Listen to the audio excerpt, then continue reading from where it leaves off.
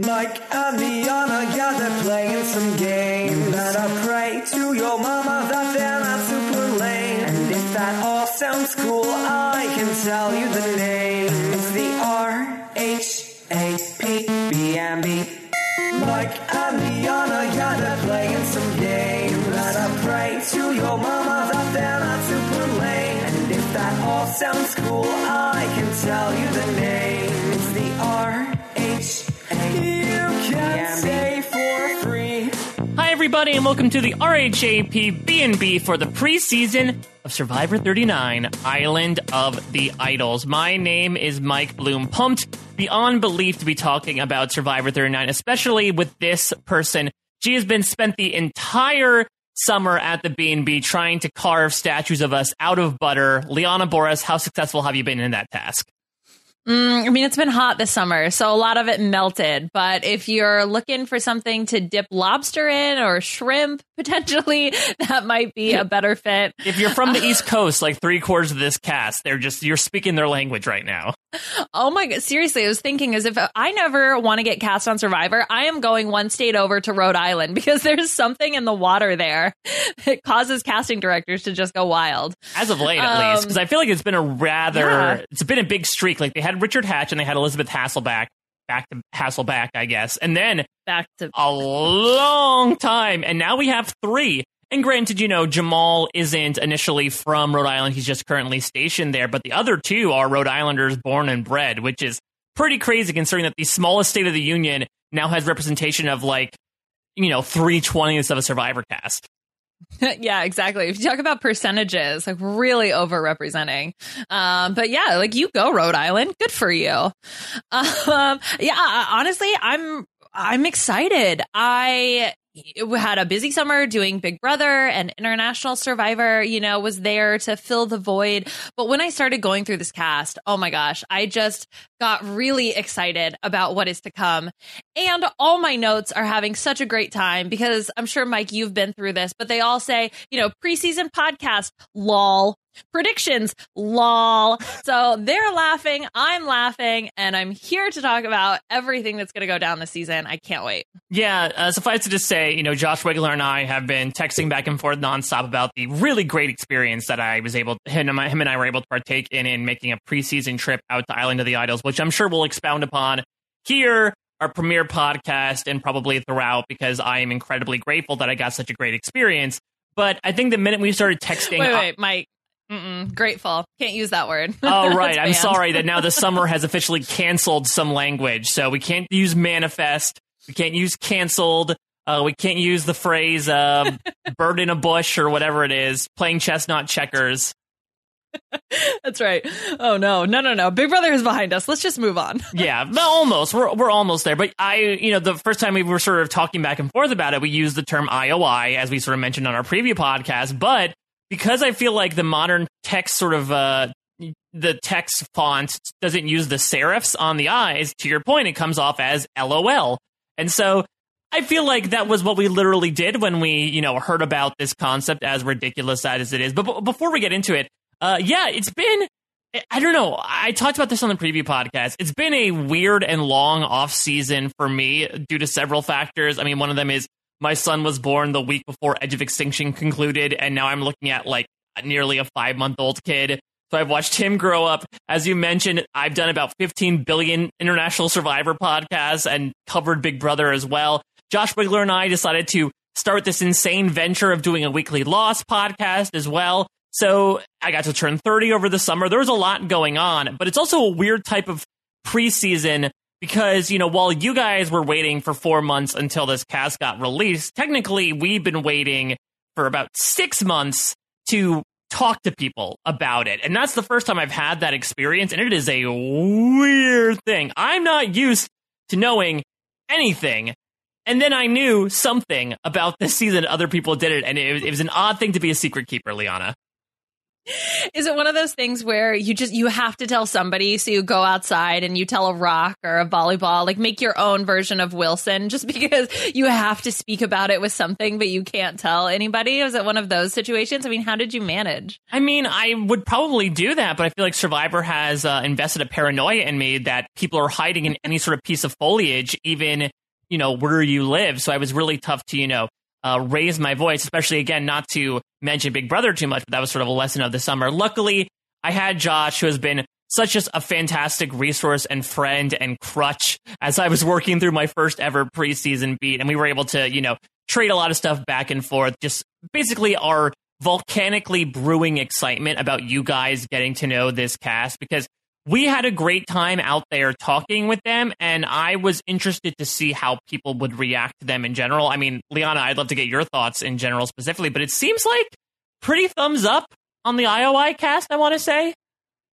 Yeah, lots of lolling for sure. No, I what I really appreciated about this cast, I think in general, was how diverse it is, and I know a lot of people have talked about that. But it's been so cool to hear so many different people with really unique and distinct stories, because I feel like, I can look through this cast and everybody I feel like has something that is interesting about them. Even people that maybe, haven't had as much of a positive response. Dean, for example, like he's still a really unique character. And I think that that's what's really cool when you're putting together a season. I know you, Mike, watch a lot for the people and the stories. And I just, based on what I've seen from this cast so far, I feel like we're going to see a lot of really great stories, and who knows what the gameplay is going to look like. But at least in terms of the people that we're going to see playing, I know that there are going to be stories there. There are going to be new things for us to uncover. And watching these really distinct and unique people interact is just going to be so much fun. So I, if you're going to talk about a cast that you have to sit and wait and not talk about, I mean, this is a tough one to sit on. So I empathize with all of the silence that you had to sit through. At least you had Josh, to get you through it all.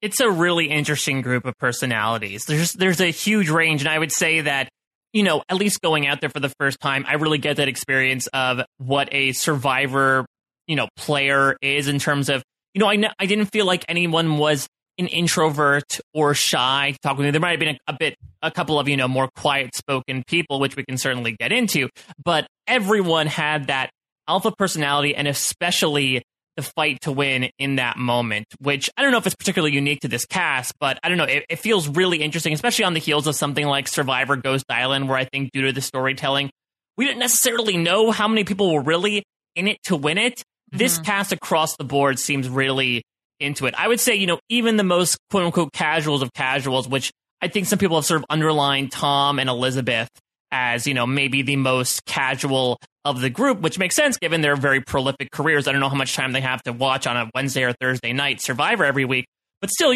Tom's mentioning Bob Crowley in the interviews that he's doing. I feel like people are pulling on, so many years of watching this, and I wonder how much that's going to manifest in the game. It might not manifest in good gameplay, and I apologize that I keep using one of the cursed words, but I think that it's going to at least end up with interesting gameplay. I think everyone is in there with the feeling of, I have one chance to do this, so I'm going to make the most of it, and I think it's going to make for very interesting results one way or the other. Yeah, that's a really good point. I think that this cast just has so much passion, and I'm not somebody who, needs or wants to see a lot of super fans necessarily play the game. I want to see people who are there to play the game, that want to make moves and that are going to create really good TV. I think I appreciate good gameplay when I see it, but I also want to be entertained. I mean, this is a TV show. And so, to hear people that really are going to be type A and want to seem aggressive and go after what they want, I think that, like you said, is going to create a lot of really crazy gameplay. Good, I'm not sure, but I think it'll be cool. I mean, just seeing some of these characters. I mean, I'm really excited for like Ronnie, for example. I think that he is going to be really entertaining. I don't know how well he's going to do, but I'm excited to be entertained by him. And I feel that way about really the majority of the cast. So in terms of, do I think this is going to be an exciting season? Absolutely. Is it because there's going to be crazy good gameplay? Probably not. I mean, I don't know. We'll see. But just when you put so many distinct, different, and passionate people together on one beach, I mean, there are going to be fireworks. And, on the note of diversity, it's diversity, which is awesome. I feel like it's a little different from, the Cook Islands, Fiji diversity, which was, hey, you tick a box, so we're going to put you on the show for that very specific reason. The thing that I love about it, though, it's a diversity from an age perspective, from an ethnic perspective, from a story perspective, maybe not really from a geographic perspective, maybe overall in the franchise, but not necessarily this season. But the cool thing I really like about it, and I spoke about this in my conversation with Vince, which I should mention at this point, if you haven't been following, I have been putting out at least one interview with a cast member every day from the cast release, and it's going through to the day before the premiere. So be sure to check that out at parade.com/tag/survivor. Just a shameless plug to start things off. But Vince is going to end up being one of the last interviews I put out there. But I mean, one of the things he says is that growing up for him, Survivor was this sort of escape from a lifestyle that he was not necessarily happy about, suffice it to say. And he hopes to sort of be that inspiration to other people watching, this idea that people who feel like they're in marginalized communities or just marginalized roles within their communities and they feel like they want an escape but they can't find it, there are people who can do that, and they do that. You have to put, as Vince will say so eloquently, your ass has to put in the work, but you are able to make that happen. And it's just a cool idea. I'm excited, for instance, to see how many Indian American contestants are going to apply for Survivor after seeing Karishma on it, or how many other people are going to see, watching people of different body types and ages apply as well. Because, I feel like Survivor in the past, and when I'm looking at like the 20s, when it's like, oh, we cast 2 hot blonde women on the same tribe and people can't tell them apart, a la Hope and Allie in Survivor Karamoan. I feel like we are way past those days, and that makes me very happy, especially since this is the first season in the wake of Lynn Spillman leaving. Yeah, exactly. I mean, I don't know if this is representative of what's to come in the future seasons of Survivor, but from what I've observed in N of One, I like this cast. And I actually wanted to talk about Vince because I think he sort of represents something that I see in a number of people on this season. I feel like this is a cast of onions. They have layers, okay? Shrek taught Are they me something. ogres? Yeah, exactly. That's what I learned. My education is solely from Shrek movies.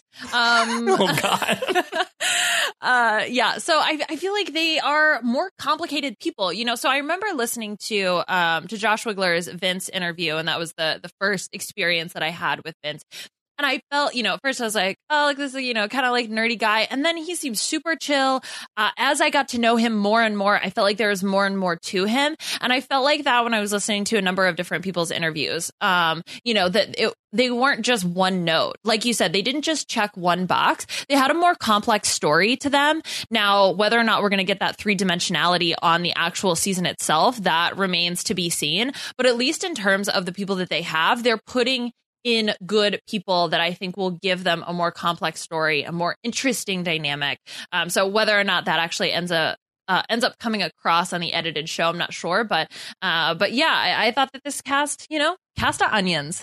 Here for it. And hopefully they don't smell like onions by the end. Well. I don't know. So hopefully they get some shampoo in there. What I think is also interesting as well is that a lot of these people come to Survivor in the crossroads of their lives. I mentioned this in the preview show, but I got this really interesting quote from Jeff about the casting philosophy, which is Jeff essentially saying that we basically cast now by looking at people and saying, why do you need Survivor at this moment? And that's really a sense that I got from a lot of people, especially a lot of this cast has either just transitioned careers or is in the midst of a career change. Like you have, Kelly and Molly just went to business school and law school, respectively, changing their careers.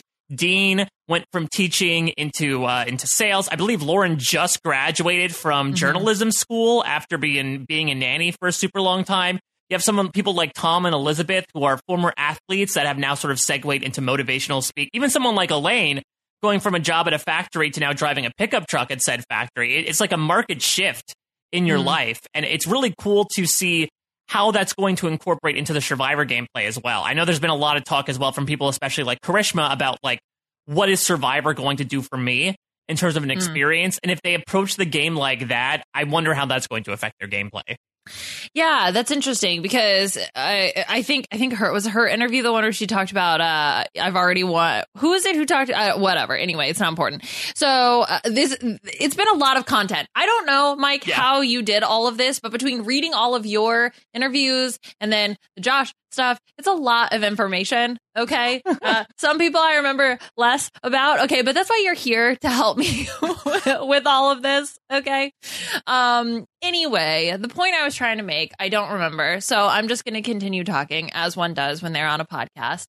Liana, don't give away our secrets to podcasting. Oh, right. Oh, no.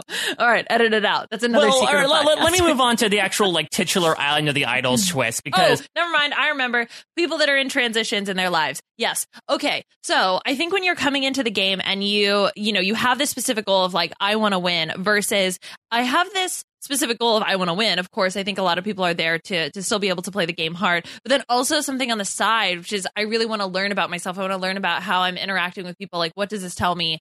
I don't know how much you can actually do that when you're in the game. I feel like you go through the experience and then you kind of do the follow up. You do the post-mortem to recognize what it is you learn about yourself. So I don't know how much of an impact it's actually going to have on the game. But definitely the mindset that people come in with obviously influences their gameplay. And so we could see something different. I just don't know necessarily how that would, I was going to say manifest, but it's a tough word to avoid.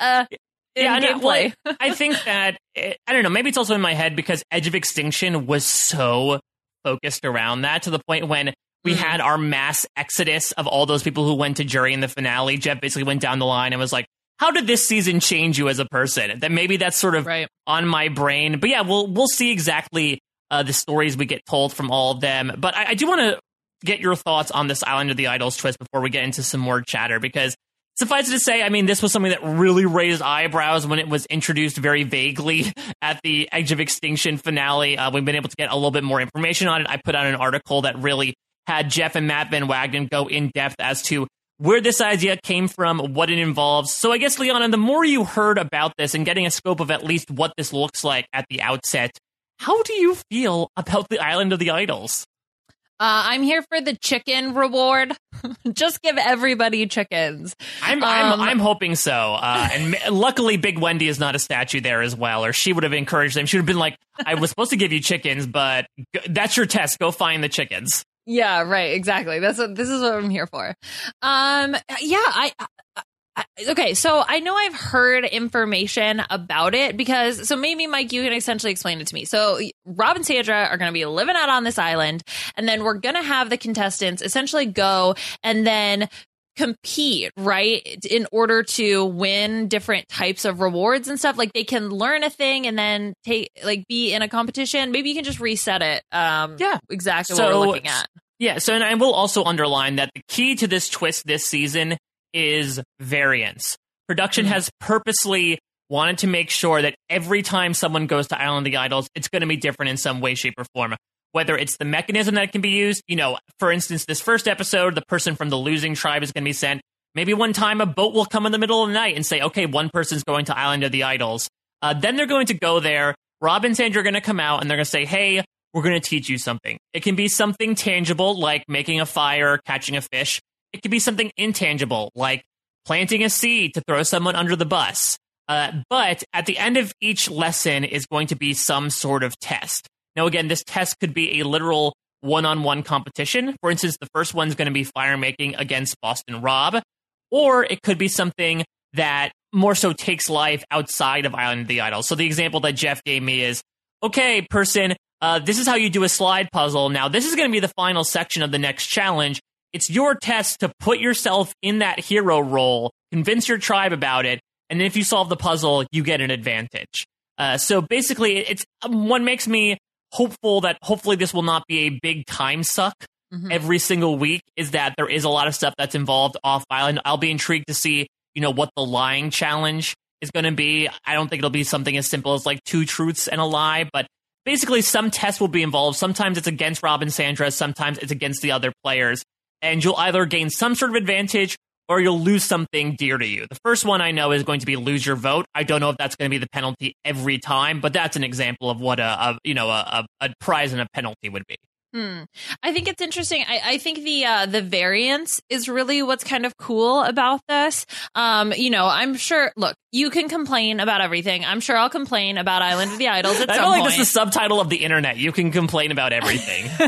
Yeah, that's really, I think that's actually the point of the internet, is just to provide a platform for people to complain. Yeah, Al Gore that was really his slogan when he came up with it all these years ago. Yeah, exactly. When Al Gore invented the internet, that was his plan.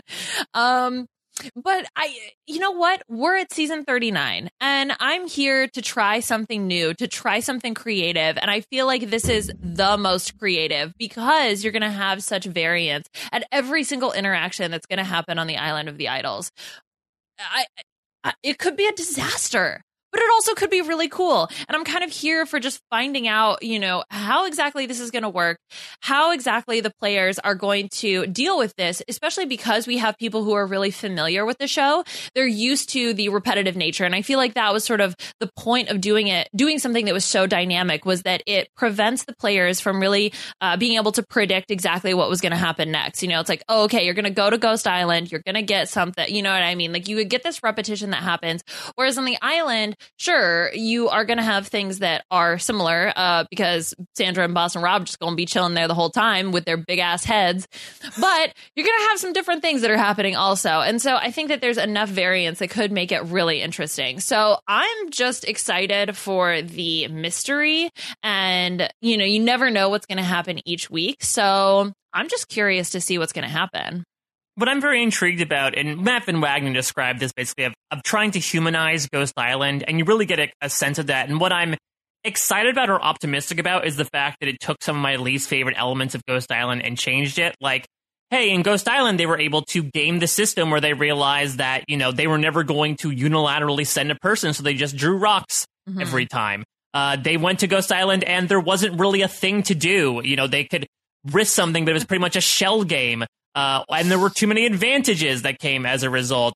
Here it seems like, the method's always going to change, the game's always going to change, and the advantages are always going to change. And that makes it seem a little less boring, at least at the outset. Again, I'm not entirely sure. I'm a little wary as to how much airtime Rob and Sandra are going to get, considering what we're seeing of them in the previews. But I'm really hoping, fingers crossed, that, production, from the sense I got by the time I left Fiji, knew they had a dynamite cast on their hands. So my hope is it becomes a bit more edited, like David versus Goliath. We get a 90-minute premiere, which is a good sign, but I'm hopeful they realize that they have such a good cast that even though you do have two big faces of the franchise, both, physically and mentally there, that you don't necessarily need to have them hold the weight up of the season. Yeah, and I mean, I think the fact that they're not playing in the game gives me hope. Because, okay, sure, you could have them as sort of these omnipotent commentators on what's happening. But as far as I know, they're never going to go to the beaches, right, of the camps. So it's not like they're going to see the dynamics of what's going on, unless this is some sort of like secret thing that you and Josh know about that we're not allowed to know. Is it? Did I crack the code? What I really like about this concept as well is that you have the ability to negotiate. It's a really cool idea because, these are also not only two big legends of the game, but they're also two big shit stirrers. Right. And so it's really interesting that, they're going to be able to now have this ability to be like, okay, to make you take this deal, you get a 30-second head start on me in whatever competition that we're doing. They know so much about how to make deals that, Jeff tells me that they sort of have a pseudo producer role this season, which is very unprecedented for fellow contestants, where they can really gauge what this person's doing, because they told me when I got to talk with them, which is a surreal experience in itself, that, they ultimately want them to succeed, but it's not like they're not going to be able to bust their balls along the way to get them to take a deal that they shouldn't have.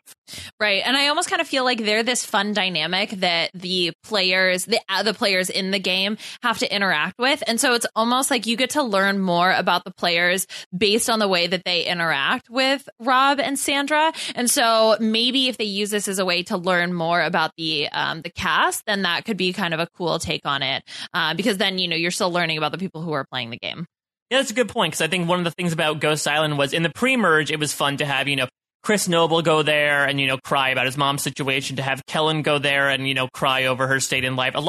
Basically everyone goes to Ghost Island and cries, but you do miss that element of interacting with someone. And I think that's another idea of humanizing Ghost Island is now you can sort of still have that experience, that come to Jesus moment, but now you get to do it with other people to converse with.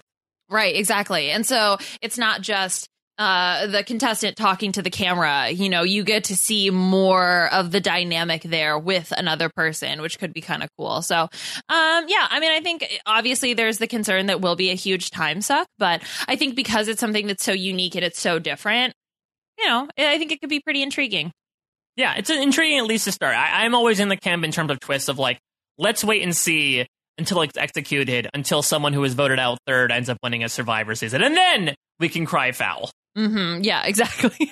Remember, internet, complain after. That was also a fun moment as well. I know we've been asked this a couple times, but the Island of the Idols contestants had seen through the first 4 episodes of Edge of Extinction, so they watched through the swap when Rick got voted out. So and this has been reflected in a lot of Josh's interviews, there's just been a lot of lovely, ironic statements about oh, poor Chris Underwood just got voted out, or so many mentions of Reem and Keith. It was so fresh on the memory, when it's always fun considering that, Chris is probably fresh on the minds of us for a very different reason than it was on theirs.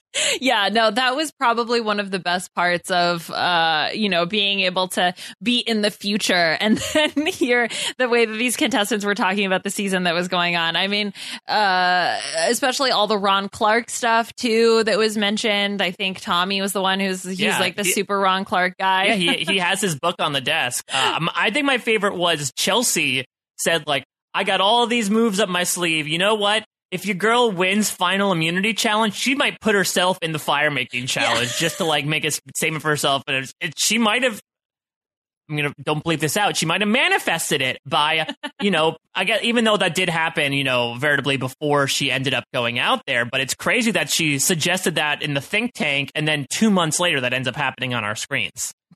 Yeah, were you, did you remember any of those comments then when you were actually watching the season? Be like, oh, this person from LOL said this. Did you remember any of that? I'll admit, it was also a big day. I did all 20 of my interviews in one day, which was absolutely bananas. So I'll admit, luckily I had the ability to remember it via the magic of audio recording. So it wasn't one of those things that, looking back, I didn't remember instinctually, but yeah, there was a lot of talk, especially among some of the older contestants, and Lauren as well. I asked her, is she going to nanny around the camp? Is that instinctual to her? And she's like, no, I'm not going to be a ream. I'm not going to leave people's clothes out. So, I feel like that stuff is fresh on the memory, especially when they're all talking about swimming as well. They were talking about Big Wendy a bit, so it's always fun to see, considering just all the craziness that ensued after those 4 episodes. I could only imagine if they had gone out a month later, what they would have been talking about. Yeah, it's always important to keep in mind the fact that they did not see the end of that season. And so trying to okay, they didn't see that, because sometimes you see mistakes that were made that you're like, come on, didn't they just learn that from the previous seasons? Oh, well, they didn't see it because they were literally out filming at the time. Give them a little bit of a break. Yeah, I think if someone gets bluffed with an advantage menu, you can't really be like, oh, come on, Tommy, your idol, Ron Clark did it. Unless they got it mentally transferred to them. Or maybe if Island of the Idols has a good internet connection and Boston Rob and Sandra were able to show them screeners, maybe they would have been able to know, but otherwise they have no intel into that. Yeah, be like, these are my friends, and then we'll get, show them the clips of that, so then that way Tommy knows everything that Ron Clark did. It's only the Ron Clark highlight reel is the only thing that's available. That's all. Yeah, well, Ron Clark played a big part in the B&B last year, so coming up with the rules. So I was just so excited to see people talk about Ron Clark. Well, speaking of some of our B&B tried and true traditions, we got a little bit to talk about, because suffice it to say, Meet going out there preseason was an awesome experience, but it makes us kind of have to rejigger some things with our usual B&B preseason process. One of them is before the season, Liana and I like to write down our preseason predictions of how we think people are going to do, just based on the interviews, the bios, the short videos, etc. And I think we're still going to do that in some form. couple of little caveats that might serve as obstacles here. One, I know who goes home first, so I'm just going to discount that person from my predictions whatsoever, and I'll be able to write them about the rest. And the other thing is, as Josh and I announced on the preview show, this season with my winner pick, I threw caution to the wind. I left things up to the survivor gods, the idol gods as they were. And, since Josh and I were able to go idol shopping and pick the first 2 idols to be placed in the game, we decided that each of our winner picks would be the first person to find those idols on their respective tribes. So the first person on Vokai to find my beautiful, beautiful idol nestled in the jungle is going to be my winner pick by default, and I will ride that ox till the yoke breaks. Okay, good for you. Also, I just want to go ahead and say that if Mike wins, it's totally bogus. It definitely doesn't count because he got to meet these people and literally speak with them, whereas I do not have the same advantage. So I'm just going to go ahead and throw that out there that if Mike wins, everything is bogus and it's not fair. What if I lose, though? Oh, well, then, I mean, obviously, I'm just so much better at predictions. It makes you even more skilled that you were able to overcome. I was like, hey, I'll give you the advantage. I won't even make my winner pick and see if you can still beat me. That's right. You know what? Take your handicap. I don't need it. But yeah, either way, I think I already win this season, but I think it's going to be fun to see what we're able to predict and see if actually meeting these people gives Mike some sort of an advantage. I think that'll be actually really interesting. Yeah, it probably won't, knowing me. But look, I have a long way to climb up from the bastardized fan fiction I've been writing about these people. Maybe to your point, actually getting to talk with them for like 25 minutes will be able to give me a better sense of what they're going to do in the game. Though I guess I'll soon find out if what you say preseason and what you actually do, how synonymous those two things are. Yeah, right, exactly. Because essentially you get this little snapshot of these people who are full of adrenaline, are super excited to play this game. Does that people really were translate? full of a lot of adrenaline, which was interesting considering that, luckily we did not get caught in a lot of rain, so it was very hot that day. So you had a lot of flop sweating people, but a lot of people that were just... Elizabeth Basil was the first person I talked to, and she was just bursting with energy. Yeah, so will that energy carry on throughout the season? And will this optimism and excitement, how does that person who's super stoked to go play Survivor, how does that translate into the actual gameplay? Is it representative? Can we glean things really, truly from this preseason on how the person is going to play? So we'll see. But yeah, either way, I win, so that's good. Yeah, exactly. So the other thing that we usually do in our preseason podcast is we like to do Survivor superlatives, where, we give a high school-like superlative, and we try to figure out, again, based on our preseason predictions, who's most likely to fulfill said superlative. Unfortunately, we'll have to, put that one to the side for now, because not only, again, did I get a sense of these people and know the first boot as well that could influence my choices, but I actually co-opted something from the B&B and brought that to my interviews with Jeff Probst and Matt Van Wagenen. So the morning of the premiere on parade.com/tag/survivor, there should be a really fun article going out where Jeff and Matt give their own answers to these Survivor superlatives. Things like most likely to find an idol, most likely to be a challenge beast, most likely to be fooled by a fake idol, least likely to flip, class clown, etc. I thought it was in honor of like the sort of like Survivor School theme that is coming with this season. I thought it would be an interesting way for them to sort of get through the cast. They do talk through most of the cast, so I apologize, Liana, that I'm evoking that opportunity from you, but hopefully there should be some fun stuff coming from production, giving their own superlatives in the next few days. Yeah, so when I first heard that you were going to be doing this, my first thought was, how dare you? But then I realized what the true power of this could be, because if we slowly start to insert more B&B things in the official coverage of Survivor, I think we would really go places. So I'm just sort of biding my time, infiltrate. And Mike, maybe we can put some really crazy stuff eventually one day. It will be slow, but we will get there. We'll start with superlatives. I think that's a great place to start. And I'm super curious to hear what they have to say. How maybe I'll try to make my own predictions beforehand and see if they match up with what they have to say about this cast. Well, funny you should mention B&B tried and true practices, because I do have a game in substitution of the superlatives. So before I went out there, Josh was an indispensable source of wisdom and advice. And he said, prepare a couple of like fun B&B-esque questions to throw in there. One of them ended up making my articles, which was if you could pick one celebrity or fictional character to bring out as your loved one, who would it be? Which I had a lot of fun listening to people's responses. I think my favorite, I don't know, I have a lot of favorites. I like Jax, which is just Jon Snow. Yeah. Like not even Kit Harington, just the character of Jon Snow. Elaine was Jerry Springer, which would just be amazing. And I'm assuming with like challenge propes right there, they'd have a host down, throw down. Tommy said Buzz Lightyear, like a full-size Buzz Lightyear. I like to imagine that. That would be very hot, though, out on the island. Very creepy. Yeah. Because is it still animated or is it like a humanized version? Yeah, I would say, like, imagine the guy at Disney World Pixar Land who's, like, dressed up in the Buzz Lightyear costume, but, like, more animated facial expressions. Yes. Okay, that's terrifying. Thank you for my new nightmares. Yeah, sorry you won't be sleeping much for the next week or so. But so that was a really fun question and a great way to get to know people. But, Liana, I finished my interview, each and every one, with a question. If you were a soup, oh my God, what type would you be? So here's a little game I have called Soups On. And here's a way for us to sort of talk about the cast while also giving you an opportunity to guess some things. I'm going to read 10 statements. Each statement, I want you to guess which of the Island of the Idols castaways, if this was their answer to what kind of soup are you. We'll do it where if you want to guess outright and you get it correct, I'll give you 2 points. If you want to take a demerit and only get a possible 1 point, I will give you the tribe that the person is from. But we're going to see, based on how they define themselves as a soup, if you can guess who these 20 contestants are. Oh my gosh. I am so happy in this moment. Of all of the ridiculous things that we have done on the B&B, the what soup is this? What soup does this represent?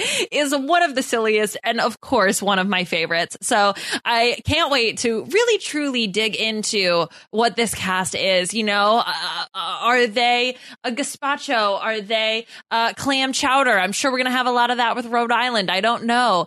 But I can't wait to find out these answers, and I am ready to play. Yeah, I also realized how nasty I was in making a bunch of people that were about to starve themselves be like, hey, think about food, and think about what type of food you are specifically. Okay, I have a question. Did anybody ask? I'm sorry, why are you asking me this question? Oh, there was so many questions about that, but awesome. A surprising number of them were just willing to go along with it, which makes me very happy and also makes me hopeful for their Survivor games. If you could go along with what soup are you can go along with any sort of alliance plan that might come your way, in my opinion. Yeah, exactly. Of all the ridiculous questions you're going to get asked, if you just roll with the punches, you're like, yeah, minestrone, let's do this. I think you'll be a good Survivor player. All right. I'm ready. So I'm going to read a statement. You have to guess the player. If you want to just guess outright, 2 points. You can get a hint of what tribe they're on, but that will only give you 1 point. If you get to some sort of number I have in my head, you win. You're going to win this season anyway, so we'll just assume that you win every game outright. Woot woot. All right, I'm down. All right, first statement. Probably a nice chicken and dumplings. It's really warm and savory, and it'll fill you up. How am I supposed to do this? What? You fell for my trap. I made an offer. Oh my gosh. Okay, who do I think is chicken and dumplings? So somebody who considers themselves to be wholesome. You know what? Okay, I'm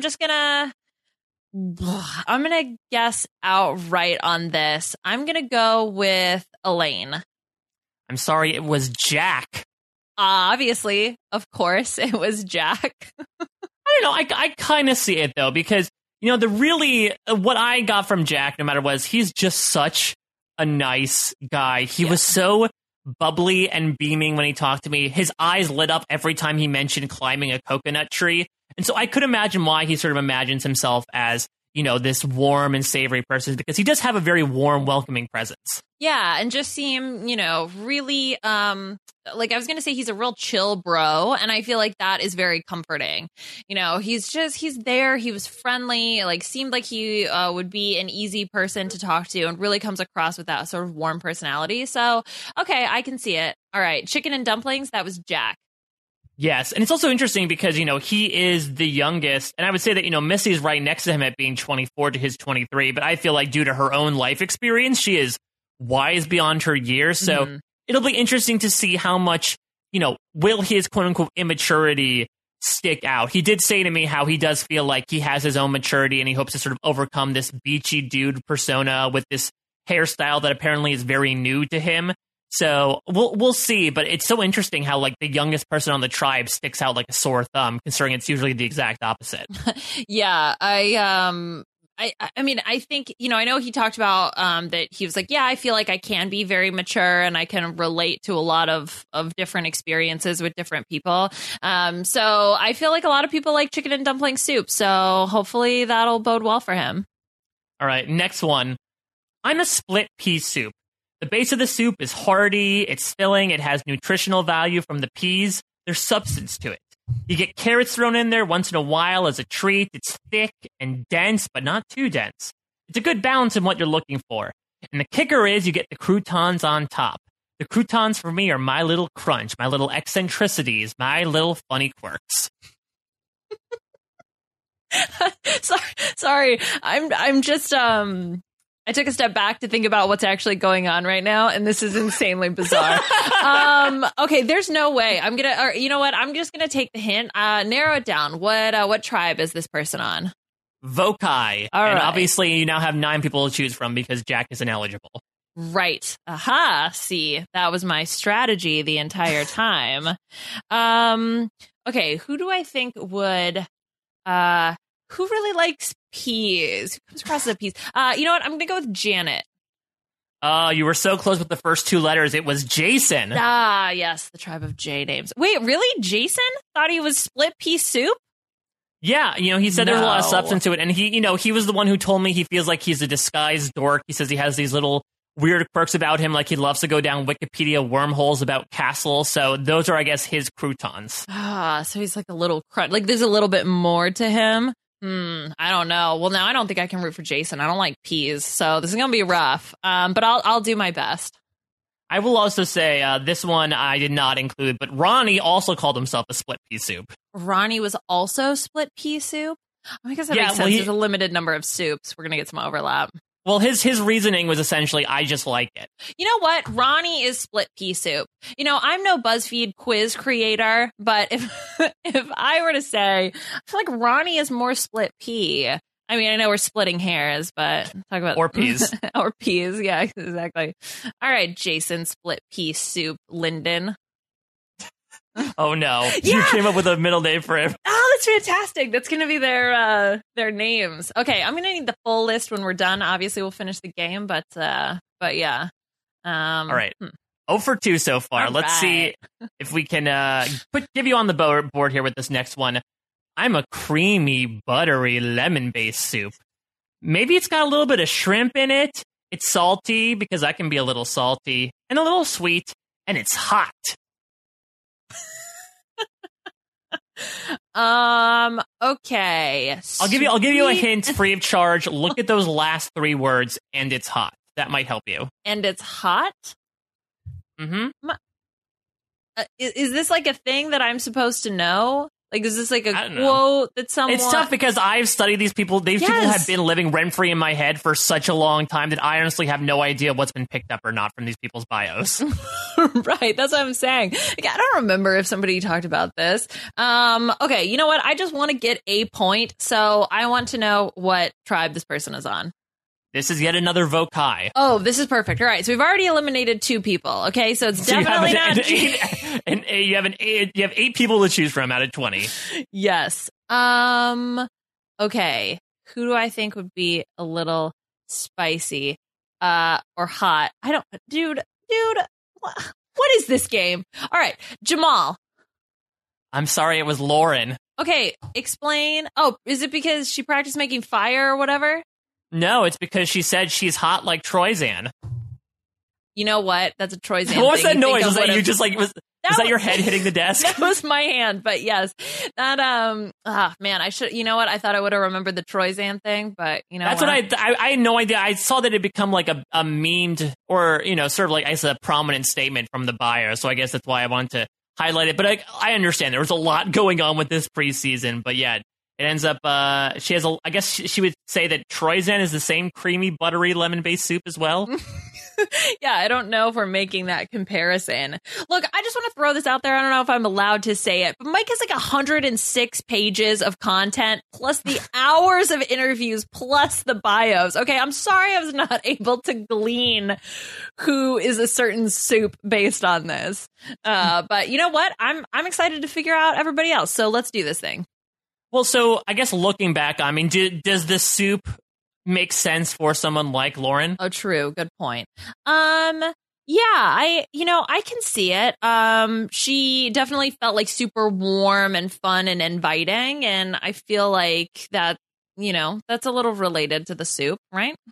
Yeah, I think the saltiness is interesting because she does seem like a very nice person, and she and I just had energies that really bounced off one another. Our voices were both reverberating throughout the jungle, just to getting so excited, especially about the Troyzan stuff. We really took a bite into that, like a nice lemony, buttery soup.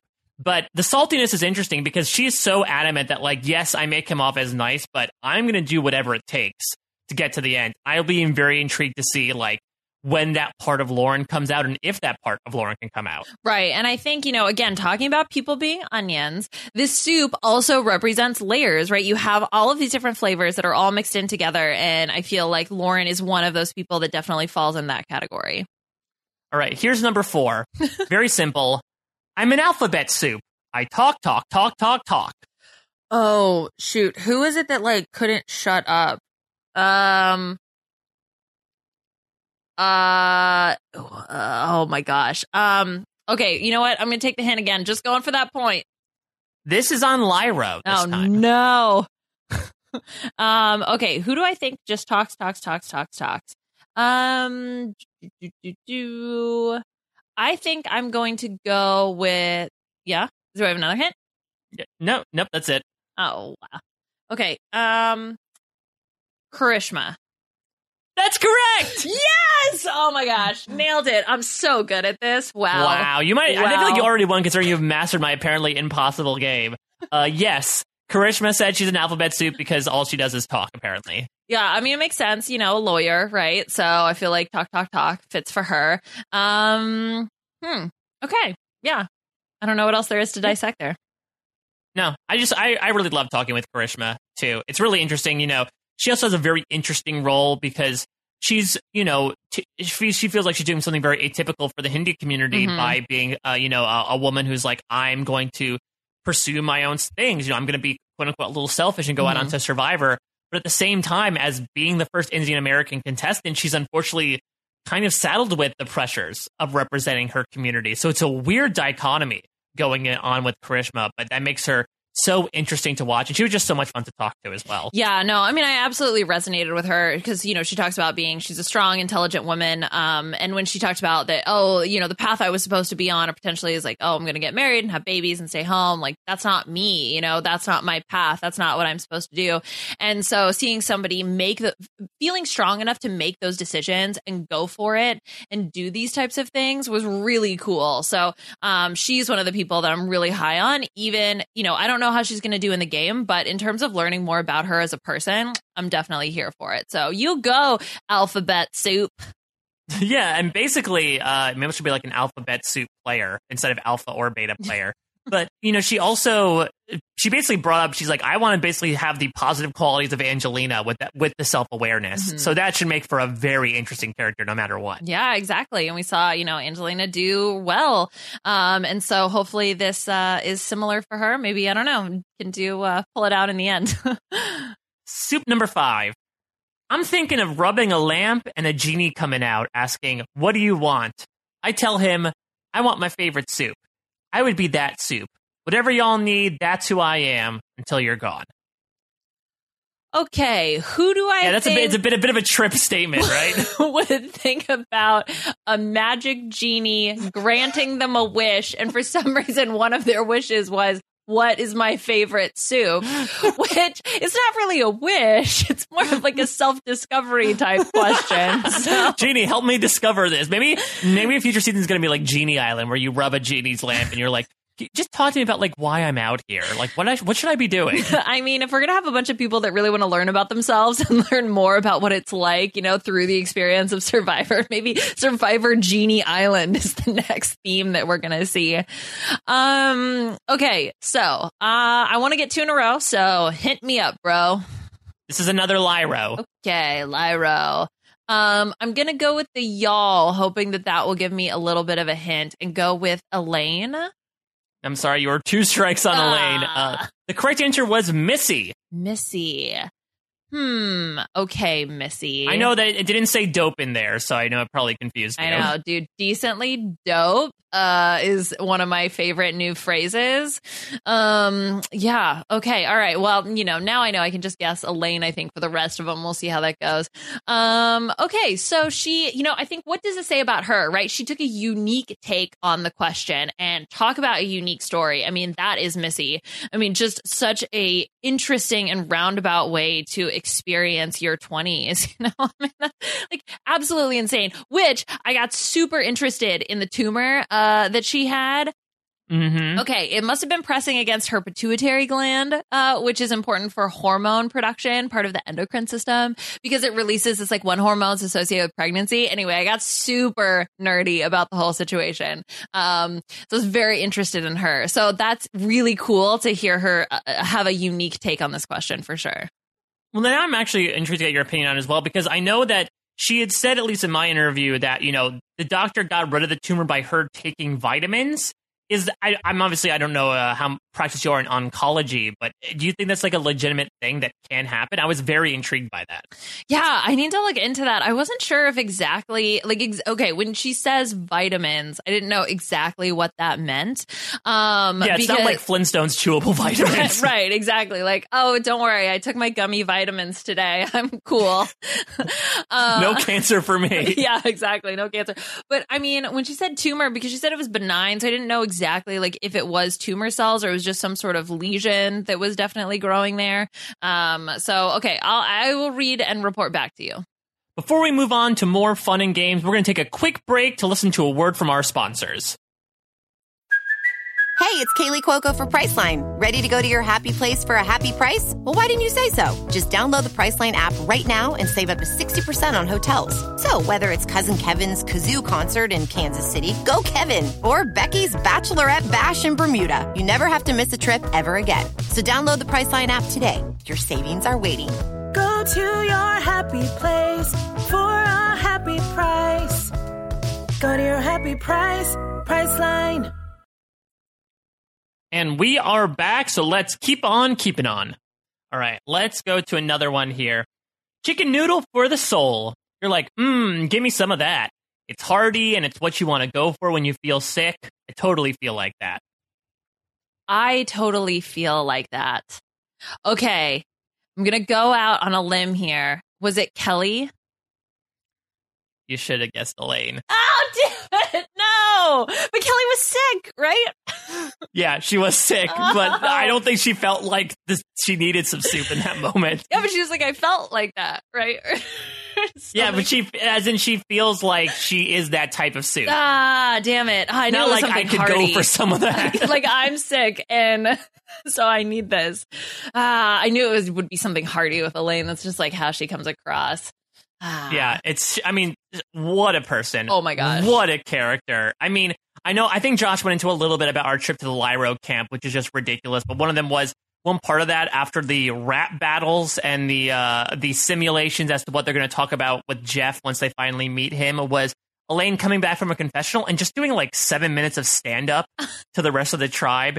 It was truly ludicrous, but she is just such an effervescent personality. And what I love about it is she has this sassiness and this slyness to her. I mean, she told me that, she's currently in a relationship with a woman who she stole from her husband. Yeah. Which is just crazy. But she also has such a nurturing and caring side of her, which is just I don't know. It's all encompassing and maybe unexpected, but I feel like this answer totally makes sense based on that idea. Yeah, exactly. That's why I thought she was chicken and dumplings. It's similar. No, I thought that of all the people on this season, I mean, she has one of the more interesting stories for me, just based on sort of all of her experiences growing up and sort of being, like arrested for public intoxication, and like stealing stuff as a kid. And then, getting her like stuff together and getting didn't she get a sports scholarship or something like that? Mm-hmm. And then through all of sort of the more recent events in her life, I really, really liked her. And I have no idea how she's going to do. I mean, this is when I talk about, I don't know what the gameplay is going to look like this season, but I'm really excited to watch these people try to play the game of Survivor. And she is one of those people that I'm really looking forward to. Plus, I love Talladega Nights as a movie. Yes. And so when she made the shake and bake reference, I was totally here for it. That was what sold me. I know there's a lot of hype regarding her. And so is she going to be this character that we all expect? But I trust you and Josh. You really got, you get to see her, you got to meet her. And I think she's going to make for great TV. Yeah, plus, I didn't get to ask about the origin behind her camo Boston hat, but you have to hope she gets the chance to meet Boston Rob out there, right? Because that's just fantastic, and hopefully he'll be able to go a bit easy on her. And yeah, I feel like we should expect an episode title down the line called Shake and Bake, just based on that idea with the Caleb knot and stuff. Let's move on here. Is chili a soup? I take it as a soup. I'd call myself a full steak chili. Nice and hearty with all sorts of stuff going on. Lots of stuff going on. Okay, I don't know. I've got a gut feeling about this, so I'm just going to guess on this one too. Is this Aaron? I'm sorry, this was Dan. Ugh, Dan. Okay, fine, Dan. I mean, Dan asking the important question of is chili a soup? Yeah, I guess wasn't that on the RHAPup survey is a hamburger a sandwich? Just like add this. Yeah, this is just its cousin. Yeah, is chili a soup? I think chili's a soup. I don't know. I think it depends on what you define as a soup. If it's like something that has to contain a broth to it, I feel like that's not necessarily chili, or at least good chili. But I would personally count it as a soup, just considering the method by which you eat it, usually. Yeah, so I don't know if whether or not his answer to the question, like, what can I glean about him from his answer to this question? Do I think in a similar way to Missy, it shows him thinking outside the box? Or do I think he just really likes chili? And you know what? I think I'm just going to go with he really likes chili. I don't know how Dan is going to do, but he, he's here to climb his Everest. So that's what he's here for.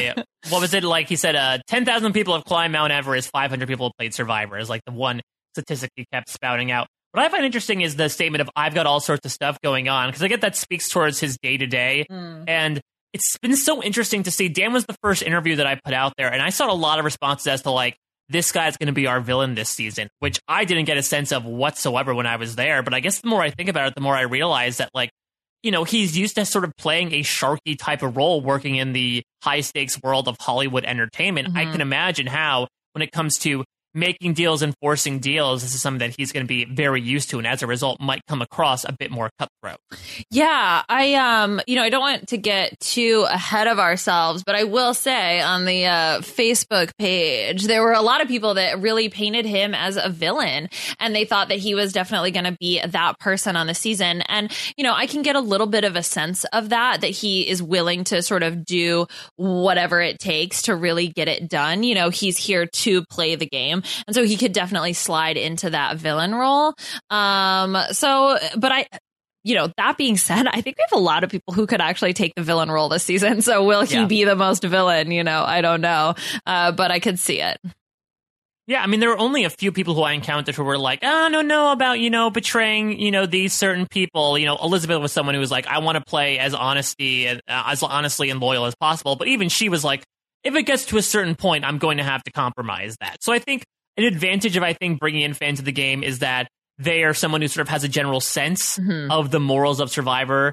Though I will also say Jamal was one of my favorite people to talk to just about the game, because he had such interesting ideas. And one of them that really resonated with me was him basically saying, like, you can come in with morals like a coach, but you have to realize that, there is no objectivity in Survivor. the morals of the game are going to be created by the 20 people who are in it, not even the 500 people that came before it. So, you know what? People can criticize you outside of the show, but all that matters is what you guys value within the season, which we've seen time and time again, which has led to, you know, even several contentious jury verdicts, I would say, is because this mini society in a season has determined what are the rules that are they're going to use to govern, and that's the only rubric that they essentially utilize. Yeah, I mean, exactly. When you talk about something like jury management, I mean, that's really what it is. You have this tiny little microcosm of people that are all playing together, and you have to be able to appeal to, of course, each person if you want to get their jury vote, but also essentially play by the rules that were established by the majority of the people. And so that can look like something that we see in normal society, or it can be something that is, you know, very, very different.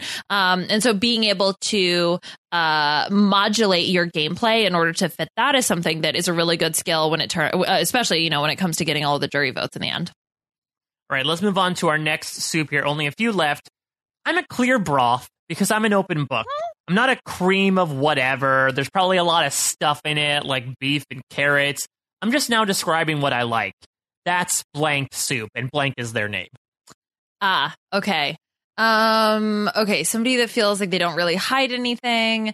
Okay, I've missed the last. All right, give me a hint.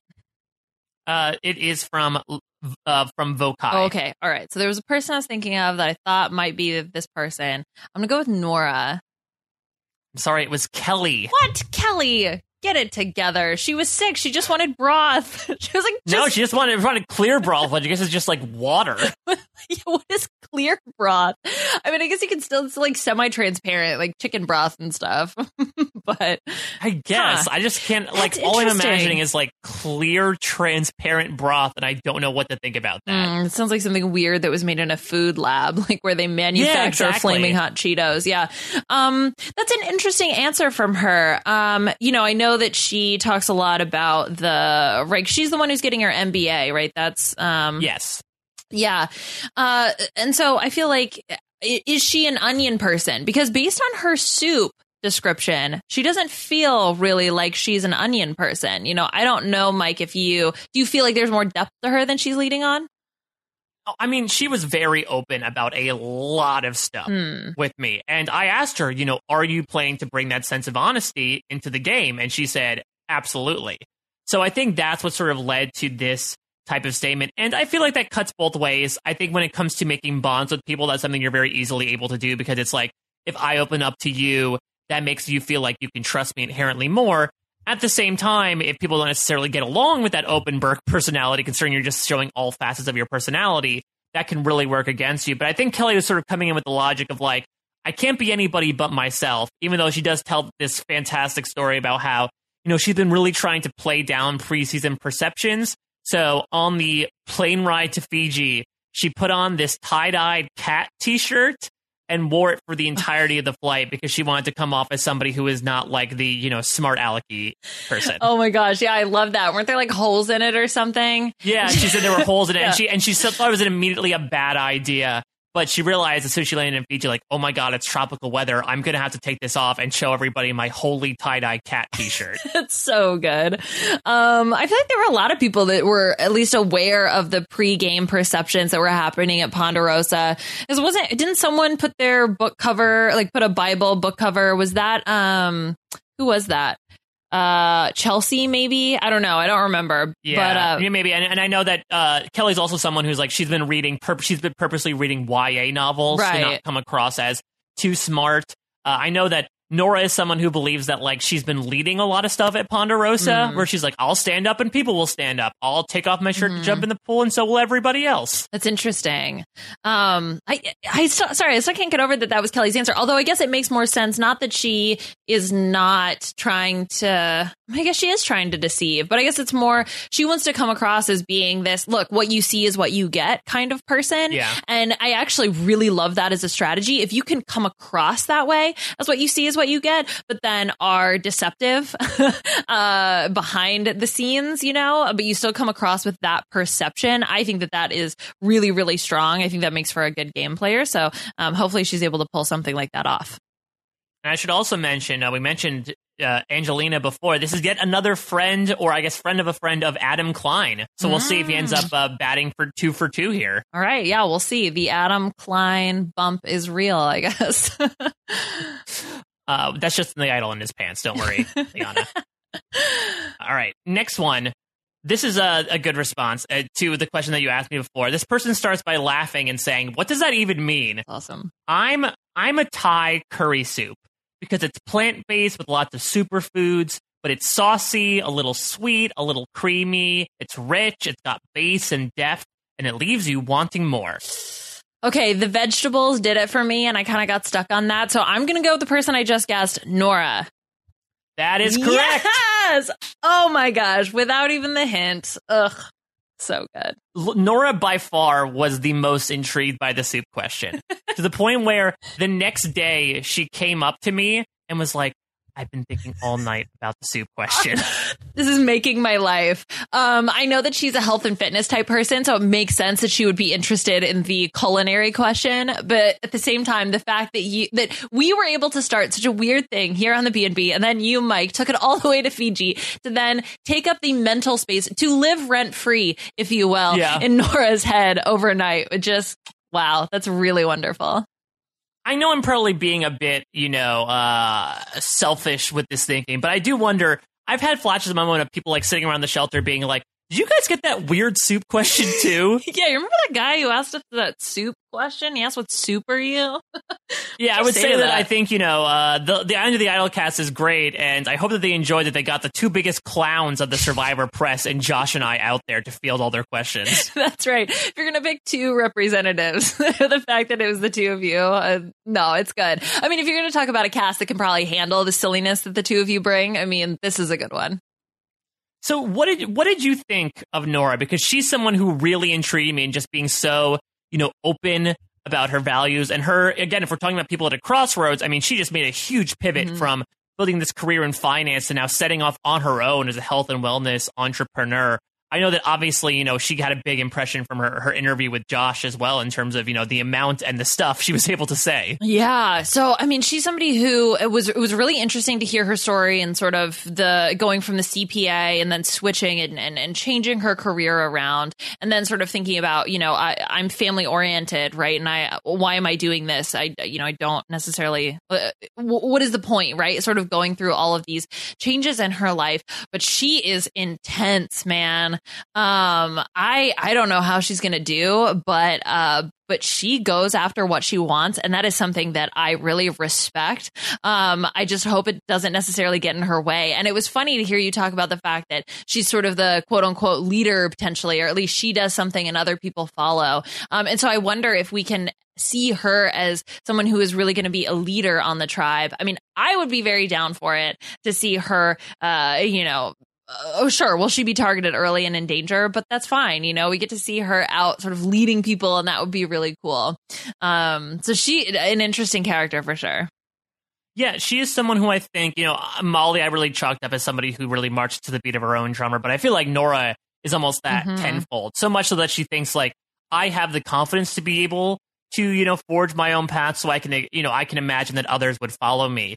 From that perspective, because she's made all these big changes. I thought her family history is so interesting. Her parents immigrate from Lebanon to London to raise her and then end up going from London to the US. And she gives this great story in my interview with her about how she's so inspired by her mother who ends up, she had to put her art career on the side to support her husband and become the breadwinner. And then when she got a divorce, she's now able to have a career for herself. So she just has such an interesting story, and I can imagine how that type of life story really fosters that type of attitude in her, where she says, the way she gets to know people is not, who are your parents and where do you come from? It's, what are you like on the playground? And I can imagine when it comes to getting to know people on Survivor, that's a very experiential learning is sort of what she's championing here, I guess, above facts, which I guess, when people called Chrissy to task in the HHH Final Tribal Council for just learning facts instead of being experiential, I guess it speaks to that.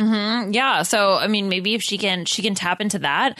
I think the other thing that was that I really liked about her that I think because you talked about the fictional character, right? The celebrity question. Yeah. Because I just remember her answer It was something about Earth. So I think it was like, wasn't it Leonardo DiCaprio or something that she was? It was, yeah. because and then she said eventually that she was like, if I get there, I'm going to tell everyone that like I'm going to give the money right back into environmental causes. Yeah. That aside, I just want to talk about the deforestation of Fiji because it is still something that I'm all about, and I feel like Nora is going to be the person that's out there experiencing it. Maybe she can help me with my cause, my GoFundMe for the deforestation of Fiji, specifically due to reality TV shows.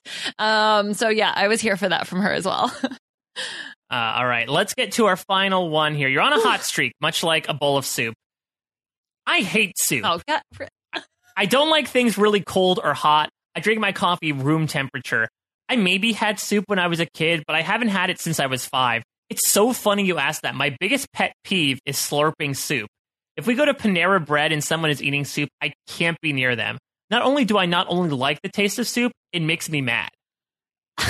Okay. This is my favorite response, so I saved it for last. Yeah, this is by far the best response. Okay, this is a person that has very strong opinions. They hate soup. They hate slurping soup. So someone very opinionated. All right, I want to get this last one right. So give me the hint. What tribe are they on? We are back to Vokai once more. Okay. All right. Okay. So there's only like 5 people left on Vokai. Okay. Well, let's not remind everyone because of your imminent failure. Yeah, exactly. When I guess the wrong person, it's like, really, Liana? Okay. I feel like Tommy would be more chill about soup, although maybe he's like, no, I don't like that. All right. I'm gonna go with Janet. You should have gone with your gut, hot or cold. It was Tommy. Oh, come on, Tommy. Ugh, he is a tank top fan, though, isn't he, Mike? So yeah. He was rocking the tank top and the sunburn as well. I can't believe he doesn't like soup. What is okay? It was so random, especially because Tommy comes in as just like this ebullient guy. He says that he's the fun teacher. He takes after Ron Clark. Everyone's loving his class where he's stepping on desks. And then the one pain point I found with Tommy is his hatred of soup. He's like, I'm super chill. I have to be able to connect with all, 24 students in my class. It's really important that I bond with all of them, really fluid, being able to jump on tables and desks. And, I'm a super cool guy. I'm like Ron Clark. And then he's like, screw soup. Soup is the worst thing ever. No one should ever eat soup. Don't slurp soup. Don't show me soup. Like hot soup bars are an abomination. I cannot imagine this. Okay, Tommy. Very interesting. Yeah, which again it's I guess when you're so positive about everything in life, you have to find one negative thing to channel your emotions towards. But I'm very intrigued by Tommy, not just because of his hatred of soup, but spoiler alert for my upcoming superlatives article, Jeff Probst is very high on Tommy, and it seems like a lot of the community is as well. Mm-hmm. I've seen a lot of things of like, if I could pick one guy to be my winner pick, it would be Tommy. Yeah, I've also heard a lot of people be really high on him. And, to be honest, I can kind of see it because he has that really sort of fun, happy-go-lucky attitude, but still is very, it's very targeted. It's very direct. There is a purpose behind being fun and jumping on the tables, right, and stuff, because you were trying to cultivate this very specific type of atmosphere. And Ron Clark, he did pretty well, at least made it pretty deep into the game. So if Tommy is able to really channel that, maybe he'll be able to have a similar experience, maybe make it a little further. Yeah, I think Tommy has a really amiable sense about him, which will really help. I had a great time talking with him just because he was so enjoyable to talk to. I felt like he was really able to connect on a down-to-earth level because he has a story about, his parents having to work multiple jobs and yet still providing for him. He has these crazy stories about how both of his parents sort of have their own Survivor-esque stories where his dad got hit by a car and then one time a tree fell on his car. His mom survived brain surgery. And that sort of has fostered this experience, this Sheehan motto in him, which is get it done. And he also has that athleticism as well. He's somebody who still, despite being a teacher, I think does a lot of athletic stuff. So I think that's going to help him as well, because in this extremely jacked cast, I can only imagine what the challenges are going to be. I'm sorry. I'm still stuck on the fact that this man hates soup and that he drinks his coffee at room temperature. Right? Isn't that what you said? Yeah, that's what he said. Wow. Listen, he's a teacher. I'm assuming there's maybe the stuff in the break room is not able to heat up the coffee to a good temperature, so he has to drink at room temperature. But yeah, it's interesting to have him sort of ride the medium the entire time when it comes to his temperatures. Fascinating. I wonder if Tommy is going to have his downfall because of like one thing that he just really can't get over. You know, he's definitely super go lucky in 99% of the things. And then one thing just sets him off. He's like, no, I'm sorry. We definitely can't do that. And that is his ultimate downfall. We shall see. Well, I'm trying to remember, are there any soup rewards on Survivor? Because I can imagine him either like throwing the challenge or being like, I'm going to give my reward away. I don't need the soup. Have there ever been soup as a reward? I do not think so. I don't even think chili, albeit soup or not. The jury is still out. No, I feel like right? there was, nope. You know what? Survivor Pull Out, they had beef stew. Oh, they beef. Okay, stew. Is stew a soup? I would say so. I think it's largely broth based, so I would consider it a soup. Is stew a soup? Let's see. I'm going to Google it right now. Technically, there's a difference, but yeah, I mean, I think you can probably, like, just because they contain less liquid, it doesn't mean that they're not necessarily a soup. Anyway, well, I feel like we've really learned a lot about the cast through the soup question. I'm happy that you were able to ask these and that at least the majority of people entertained the idea of answering the soup question. And we found out Tommy's real, like, one pet peeve in life, which just... Maybe I learned more about him in that one question than I did maybe the entire interview. I will also point out these were sort of like dead giveaways, but I wanted to bring up, some interesting cultural answers. Jamal brought up guisado de pollo, which is apparently a Puerto Rican soup. And Vince talked about Korean hangover soup, which is apparently, he taught for some time in South Korea, and he said that's something he would just get all the time to, be able to wean what ails you, especially when you're having to deal with so many demonic South Korean children. Yeah, I got a recipe to try. Also, I feel like that soup would also be good on Survivor. I don't know. It just like heals all ailments potentially. This is an all healing soup. Who knows? Maybe they will get a soup reward this year. Yeah, that will truly be our influence, Liana. Maybe we'll have all the contestants. You know how, again, I don't want to mention Big Brother, but you know how we have people like talking in the diary room about like requesting foods? I wonder if survivors are able to do that like off camera with producers. Maybe. Well, you know how didn't Dalton Ross come up with the idea for hiding an idol at one of the immunity challenges or something like that? Yeah. So basically, I'm on that path. Yes, exactly. You are on your way. One day you will give us soup. You'll inspire Jeff Probst to have more soup on Survivor because that's what you want in the hot Fijian sun. Soup. Delicious. Good to cool down. Good for what ails you. Exactly. Nice clear broth. Love it. Okay, so now I want to take this opportunity to turn the tables on you, Mike. Roundabout is fair trade. Exactly. Let's see if you can answer some questions regarding how the casuals feel about Survivor. So I have two regular questions. I just want to start off with just to get some general thoughts going. And then I have a specific game that I really am excited for you to play. So I'm very intrigued. Can you give me a percentage of how much of the talk on the Casual Facebook page is about Rob and Sandra and how much is about the actual cast? Yeah, so those are the first things that I wanted to address. So the way that the Facebook page worked, so this is the Survivor Facebook page, and they put up a couple of sort of general posts about the season. So when they first introduced that first promo that didn't have any of the cast in it, but did feature Rob and Sandra, we got a lot of comments about Rob and Sandra. We got comments about the name, the format, a lot of those types of things. And then the Facebook page posted individual posts about each of the players. So about a minute long bio. And then there were a couple, comments, obviously, from the casuals on those posts specifically. So what we're going to do is we're going to talk a little bit more generally about their responses, and then we'll dig into comments about specific people. Okay, so the first question, these are normal formats. So 3 of these comments I have pulled, and the fourth one, or one of the 4, I wrote. Okay, so your job, Mike, is to pick out which one I wrote. All right, so these are the casuals' thoughts on the name/format of the season. A, Island of the Idols. So it means this season would be about who did great practicing the Easter egg hunting last Easter. B, Okay, I love this idea of Easter being like Survivor training period. Like, screw Rob and Sandra. That's the true Survivor boot Right, camp. exactly. And it kind of fits with the giant heads. It's like Easter Island. So I think... that's smart. Double entendre. That all makes sense. Okay, B. I misread it and thought it said Island of the Idiots. LMBO. LMB, Dan Lembo? Is that his signature? Yeah, especially if going with LOL, LMBO. C. Rob and Sandra are mentors? You should call it season 39, the year of the hand-holding, ... Or D. Idols. Yep. Wow, such a hip. I guess they almost said yeet. No, not yeet. Just yep. Well, listen, we're very close. The second episode, I don't know if you know this, Liana. The second episode of this season is called YOLO Let's Play. Right. Yeah.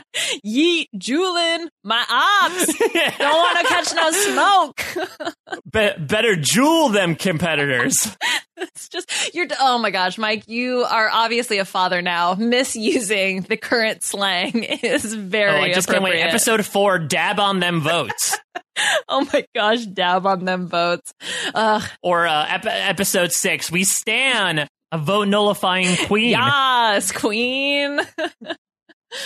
I love this connection. Okay, so we have remind me of A again. The Easter egg hunt. Easter egg hunt. B is Dan Lembo. Mm-hmm. C is Island of Handholding. Mm-hmm. D is Yit. Yip. Yip. YIP. Yip. Yip. Oh, yip! Like we're, I don't know, bringing some sort of dog around the Westminster Dog Show. I'm gonna say Island of Handholding was the one that you wrote. I actually wrote D. Idols. Yip. You wrote yip. I had a very, very long day yesterday, and for some reason, that was the most complicated thing my brain could come up with at the time. 3 letters. Yep. Yes, no, the rest were real, which, this actually reminded me of a comment from, Heroes, Healers, Hustlers, where somebody said, as a casual that said, lol, where my cursor was, I thought it read the herpes healers and hustlers. So at least Island of the Idiots is, less STIs, I suppose. Yeah, Dan Lembo, get your reading glasses on, though. I'm assuming they're alligator skin. OMG, LMBO. That's so funny. Dab on them, Mike. It's awful. Okay, question number 2. This is all about Rob and Sandra. Okay. A. Rob and Sandra must be major stockholders or have something on the producers since they keep coming back. B. They should have made the Rob and Sandra head statues bigger. Not big enough. Wow. C. So glad to see no returning contestants or past winners.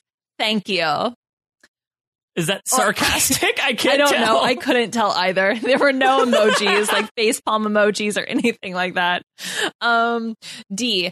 Love both Boston Rob and Sandra. So excited to see them both again. My number one show that has rules. Be quiet while it's on or I'll cut your tongue out and feed it to the dog. Lol. Jesus. Yeah, I know. Do you put lol at the end or IOI? Well, the first letter is definitely a lol, so or an L, so L-O, I or L. Lol. Wow. My God, I didn't know Ramsay Bolton was such a Survivor fan. Yeah, right. Well, Jon Snow got to go out as a loved one this season, so yeah, Ramsay Bolton's real jealous. Wow, that is so intense. I love Survivor so much that I will mutilate people who talk during it. Oh my gosh. And what I loved about that comment too is that it was so wholesome to begin with. I love both Boston Rob and Sandra. I'm so excited to see them again. And then ends with cutting out your tongue and feeding it to the dog. Lol. So I don't think the person who has the mental capacity to come up with a yip would write that one out. So I'm going to eliminate that one. We have something over the producers.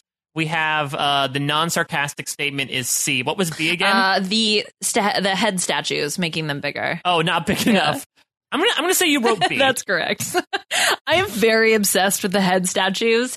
They're so weird to look at in such a fun way in person. They are so big. It's so cool. I really love things that are super surreal and very bizarre. Like, why does this exist? Like, who was sitting in the production meeting that was like, you know what, guys, we really need giant head statues of Rob and Sandra. Like, this is a necessity. I mean, it's ridiculous. I guess it's because they had this concept really stuck in their head of the Mount Olympus. I compared it to Jeff. I said that they're stained glass in the Survivor Church, essentially. And so they decided to deitize them by making these giant heads. So good. I still cannot believe it. And, they have the hat on there. I also have it's a fun thing, and people pointed this out actually from the promo that they watched. Boston Rob and Sandra, I believe they brought the merge buffs from the seasons that they won. They're all black, so Rob has the Merlonio buff, and Sandra has the Yin Yang and the Balboa buffs, and that's what they're wearing instead of regular buffs. Oh, that's so cool. That's actually a really neat little touch to it. I'm definitely here for that. Okay, so that was just our warm up. So good job, Mike. Now here was a comment I couldn't work in, but I'm going to say it anyway. So, okay, Survivor, let's get sickening. Yeah. Is that that's the name of the finale, right? Yeah, right. Okay, fire making. After dab on them votes. So we're just moving on from that. Yeah, no, it's not that. It's got to be something with oh my god, like, Final Four is fire. Don't catch that smoke. Yeah, exactly. Like Final Four is lit. It's oh my god, it's so lit. Season's so lit. All right, so let's get into the game that I'm actually a little bit more excited about. So these are comments about specific people. So what I said earlier was that the Survivor Facebook page, essentially they posted, this 1-minute video about each person. And then the casuals were able to comment on what they thought about these people. So what I'm going to do is I'm going to read you, not a soup, but a comment that was made by a casual. And you are going to try to guess which contestant on this season of Survivor the casual was talking about. Ooh, yes. I like this. So basically we're doing this during the soup, but casual this is version. Soup, a casual's version of soup. Unfortunately, for some reason, the Survivor Facebook page didn't say, what soup is each of these contestants. Otherwise, we'd really be out of here. You know what? You have a lot of sway. I don't know if I know you're a top commenter on the Big Brother one. We'll see if you throw that out on the Survivor one. I'd be intrigued to see how many people bite. That's true. All right, next time. But so the way this is going to work is either you can just guess outright, or I am a little bit more generous and I will actually give you 4 options of people to choose from instead of just what tribe is the person. Thank you for making me look like the Ebenezer Scrooge of the B&B, Liana. So rude. But the actual sort of fun thing here is you're going to actually be competing not just against yourself, but you're going to be competing against Josh Wigler.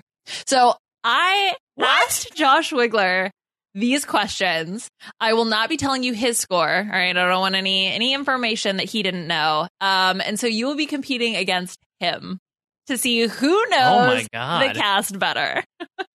Oh, Lord. I feel like I might as well hang up my buff right now. This is very interesting. So, first of all, shout out Josh. Thank you so much for helping me out with this. Super excited to put Mike on the spot here. So we're just going to go ahead and dig in. So it'll be 2 points if you guess outright, 1 point if you ask for the multiple choice. Okay? All First comment. He won't last. I give him 3 tribal councils and he'll be out. Meatheads never last long. Ooh. See, I would say that applied to only a few people, but there are so many strong guys on this season that it really is a wider net than before. So I'll keep it safe. Give me the multiple choice. Was this comment about Dean, Aaron, Tommy, or Jamal? It's got to be between Dean and Aaron for me. And I just feel like because Aaron's, career is affiliated with gyms, he'd be the most likely to be called a meathead. I feel like Dean doesn't necessarily scream meathead to me, so I'm going to go with Aaron. That is correct. It was about Aaron. And yeah, most of the comments were all about that. So somebody said, I wonder if you are muscles will be able to put a puzzle together. I guess time will tell. So they were all about that he was like this buff gym owner guy. It's so interesting, again, because like he's not the biggest guy physically out there. Tom and Dan are just huge, hulking people. I guess, Aaron's pretty built, but I feel like he's more about, leading the gym than, participating in the gym at this point. Right, exactly. But I think, probably it's only a minute snapshot that they get of these people. And so, part of it is if you choose, these specific words to describe yourself, then that has a tendency to just catch the casuals. Right. Yeah, I forgot. I think Aaron chose a physically adept word to describe himself as well. Right, exactly. Okay, our next comment. I feel like he may be one of the very first, if not the first boot. Okay, I'm going to keep it safe again until I get a better sense of these casuals. Give me the multiple choice. Tom, Jason, Dan, or Vince? I mean, unfortunately, Vince is the one that really reverberates in my head, but I could see a Jason as well, or they could be ageist and go with Tom or Dan. Really not a bad choice here. I'm just going to go with my gut and say Vince. Okay, that was a good guess, but no, that was about Dan. Interesting. Yeah, so he was one of the ones that people thought he was going to be the villain of the season. Someone else thought he looked like the guy from Bar Rescue. They also called him Dan Gehelsing, which I think is supposed to be a Dan Giesling reference, but I'm not sure. And they think he'll come in second like place. Van Helsing? I don't know. It's like a Van Helsing Dan Giesling mashup. Some weird combination I'm not sure of. But yeah, so they were not particularly high on Dan. The casuals, that is. Dan Gehelsing. Dan Gehelsing. Gonna hunt those vampires. What soup was he? What was Dan again? He was the chili. Dan the chili. Dan is Chiliest Soup Spillo, or however you pronounce his last name. But don't spillo your chili. Yeah, that's a party foul. Party foul. YOLO. Okay. I don't just no. All right.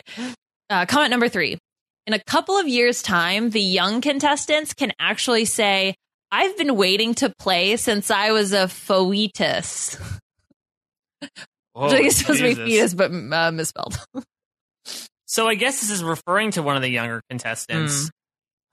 I'm going to just say Jack. I'm going to shoot from the hip. Again, another good guess. This was Chelsea. I guess she looks young. I believe she's 26, which makes her one of the younger contestants, but I guess I was looking at the literal numbers. Yeah, people seem to be pretty high. The casuals were on Chelsea. Someone had a marriage proposal, marry me. But then, lol, I'm joking. But they could be saying, marry me, Island of Idols. I'm joking. Yeah. Yeah, marry me on Island of the Idols. Yeah, so I don't know exactly what that means. But in general, she seemed to have a pretty positive reception when it came to the casuals. Yeah. Yeah, I think people really enjoy her. I mean, I am so happy for her. This is something that she has wanted for such a long time, and she is such like a diehard fan of the show, and she has some really interesting ideas. As I mentioned before, she was able to beat Chris Underwood to the punch, I guess verbally, by doing that whole throw myself into the fire making challenge thing. And she also does seem like somebody who's able to get along with others really well. She did mention that like her size has made her underestimated in her life, so I do wonder, in a very jacked past, again depending on these challenges, if she might end up as someone who's like, well, we got to keep the tribe strong, and she's just not up to the size of some of these other players. But I have high hopes for Chelsea. She's already been shown on the commercials, so I know that they're going to have a lot of fun with her. Yeah, exactly. So I think it bodes at least semi-well for her. And she seems like a real character, so I think that'll be good. All right, next comment. I hope she catches fish. I would like to see that. Something other than Outback Steakhouse picnics. Wait, catching Outback Steakhouse I picnics? guess you can catch an Outback Steakhouse picnic, which picnic is spelled wrong, but that's fine. All right. I'm between two, but give me the multiple choice. Janet, Elizabeth, Elaine, or Molly? Damn it! You gave the two that I was between. Yeah. I'm really between Janet and Elaine, because Janet is the more aquatically adept, but Elaine is the one who has been adamant about fishing and saying and she loves Rupert. She really resonates with him. But I'm going to go with Janet. Ooh, should have gone with your first gut. It was Elaine. Elaine eludes us once again. So close. Always should guess Elaine. Yeah, people seemed positive on her, although there was some general comments about, is it a requirement now to have a Kentucky contestant? Which they put Kentucky in quotes. So I don't really know what exactly. The supposed state of Kentucky, if there isn't one. I mean, jury's still out. Okay, Kentucky. So that was pretty funny. But yeah, people seem to like her. There was one funny comment about her that said, "Make a skirt like Rupert too, and your," again in quotes, "training will be complete." So I don't know because she talked about Rupert, right? So I assume that's she said Rupert really resonates with her, and that he is a very he has a gruff exterior, but is a very soft-hearted person. She believes he's the same way. So now I imagine Rupert like force ghosting his way to be like, Elaine, catch the fish, Elaine. You can do this. So much for my dreams. Or else he totally Rupert tweet his force quote to be like, playing Survivor is tough. Yes. Oh man, I love it. So the RHAPup is still tweeting over the summer. He keeps tweeting about getting locked out. It's really, really great. Okay. Also, we need to just resonate on the fact that we did see Rupert on reality TV this season, and it was so glorious to the point where my wife is still ordering our dog around by yelling "pie pie" at her, yes, jokingly. Pie pie. Oh, The Amazing Race. All right. I love you and I hate you. What's it is? It's like it was a spirit animal, the elephant, or something like that. Oh, come on, baby, it can't end like this. Okay. Oh, we're just gonna move on from that. All right. Comment number 5. He's getting burnt AF. That's Tommy. I was like, who else is it could refer to like, oh, he'll get burnt by somebody, but I feel like it's a literal reference to the fact that he's not doing well under the sun at the moment. Like the majority of the comments were things along the lines of, I hope the producers are going to provide him with a 5-gallon drum of sunscreen. The ginger boy is going to burst into flames. Those types of things. Someone else though apparently is the parent of one of his students. So he's my son's teacher this year. He's the best. He dressed like Buddy the Elf on Spirit Day. Yeah. Ooh, I hope he can do that with like making, you know how Tyson made like that weird tribal outfit one time in Token Chains? Maybe Tommy can do that as Buddy the Elf. Right, the like loincloth thing. Yeah. Plus, I think it makes sense because Buddy the Elf, I don't think like soup all that much unless it was like a bowl of maple syrup. So yeah, exactly. Soup is not part of the 4 major food groups. So maybe he is like a living Buddy the Elf. Okay, that makes sense. Maybe Tommy can then get together with Elaine, that shake and bake alliance. That's true. Yeah, all the Will Ferrell characters will come together. Or maybe Tommy's love him will be Santa. Yes. In which case, like, everyone's going to bring him for the rewards. Like, they want to see Santa. I mean, who doesn't? But plus, Buzz Lightyear, Santa, I don't know. Yeah. I have a preference I don't know. for too. There are a couple of Jews on this cast who might not be too keen on seeing Santa. Do they hate soup as much? That's the real question. Yeah, if Santa comes in bringing soup, maybe that'll help calm the waters. Yeah, perhaps. They'll be like, soup all along. In my sag of soup. Ho, ho, ho. Mistletoe soup for kids. Okay. Comment number 6. To me, could be wrong because this clip is very small, but looks more childish than swag. Looks more childish than swag. Okay, I'm very intrigued by this. Give me the multiple choice. Dean, Jack, Jason, or Chelsea? I'm going to go with Dean because he does have a very youthful look about him. And so I could see, especially the way he like composes himself, that people would say, oh no, that's more little kid than swag. Yes, that is correct. And this was actually probably the nicest comment I could find about Dean. So sorry, Dean. Some of the other fun ones were class clown, already bored with him. I thought this was an advertisement for Bachelor in Paradise, LOL, or IOI. And introducing this season's token D-bag. Whoa! I didn't realize that I guess Bradley is now Dean's the second coming of Bradley. Oh my gosh, yeah, that's a comparison I wouldn't necessarily see. Well, I was going to say, speaking of which, I mean, I hope that now we see it's going to be totally history repeating itself. Dean betrays Tommy, and then all of Tommy's students go after Dean. Yes, history repeats itself. I would be here for that. All right, so let's keep going. Comment number 7. How many personal injury lawyers are there on this season?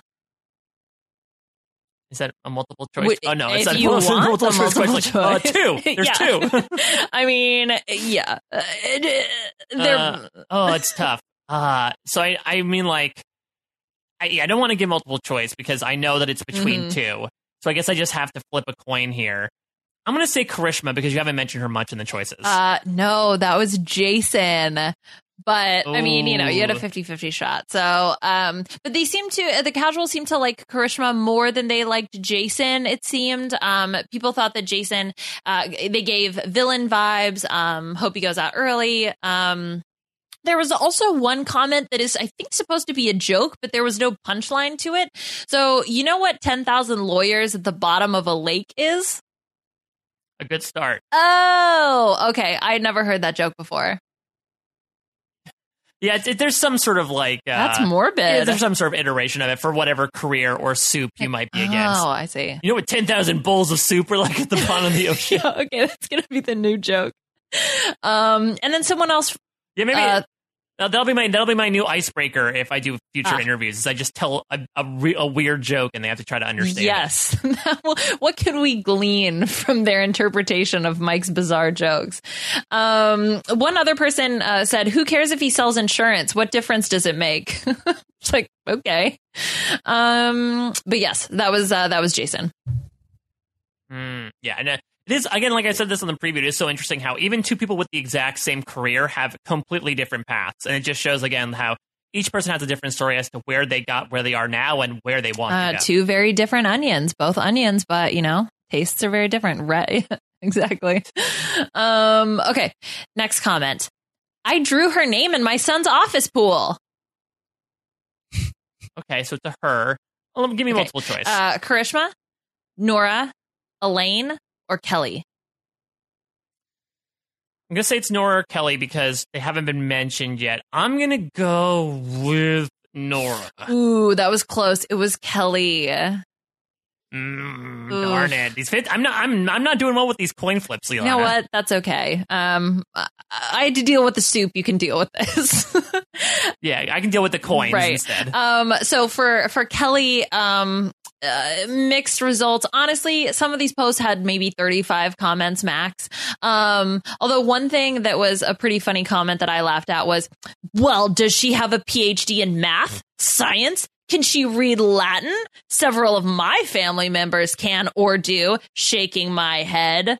So that seems like a comment from like I am very smart on Reddit. And that made me laugh. Yeah, listen, I don't want to shame this casual person, but who gives a ding dong crap if your family member can read Latin? I didn't realize that was a skill that demonstrated intelligence or something, apparently. Or like necessitated like a master's degree, apparently. Yeah, right.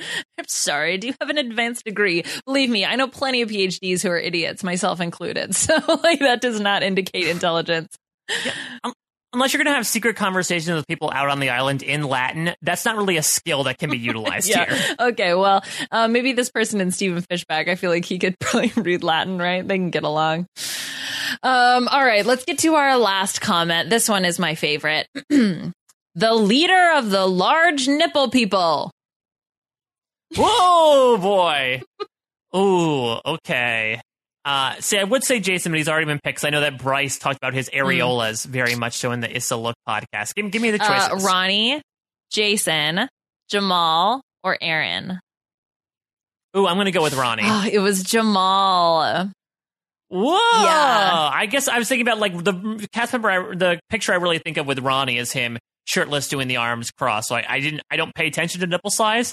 Ironically enough, or maybe unsuspectingly enough. So that surprises me. Yeah, so I will say for a majority of these, comments, it was like, oh, okay, this is definitely going to be about the younger contestants. So I'll just pull the younger contestants. This one was like, oh, I got to look through the cast photos and compare nipple size of all of the people. It was like, no, Toms are smaller. Move on. Next person. Yeah, just imagine you holding up a coin to each one, like, okay, dime or nickel or quarter. Yeah, exactly. I never thought that I would be measuring nipple size of the contestants on Survivor. Well, Mike, I have to tell you, you got 4 points. Josh got 7. Ooh, so I'm sorry to share with you. Now, he guessed on most of them. The only one that he took the multiple choice one was the "I drew her name in my son's office pool," which he then somehow guessed correctly. Wow. But I will say for a lot of the ones, you guys actually had similar answers. So he also, the first one, Aaron, you guys guessed correctly. The second one, you guys guessed correctly. The third one, you guys guessed correctly. So very much you guys were in lockstep.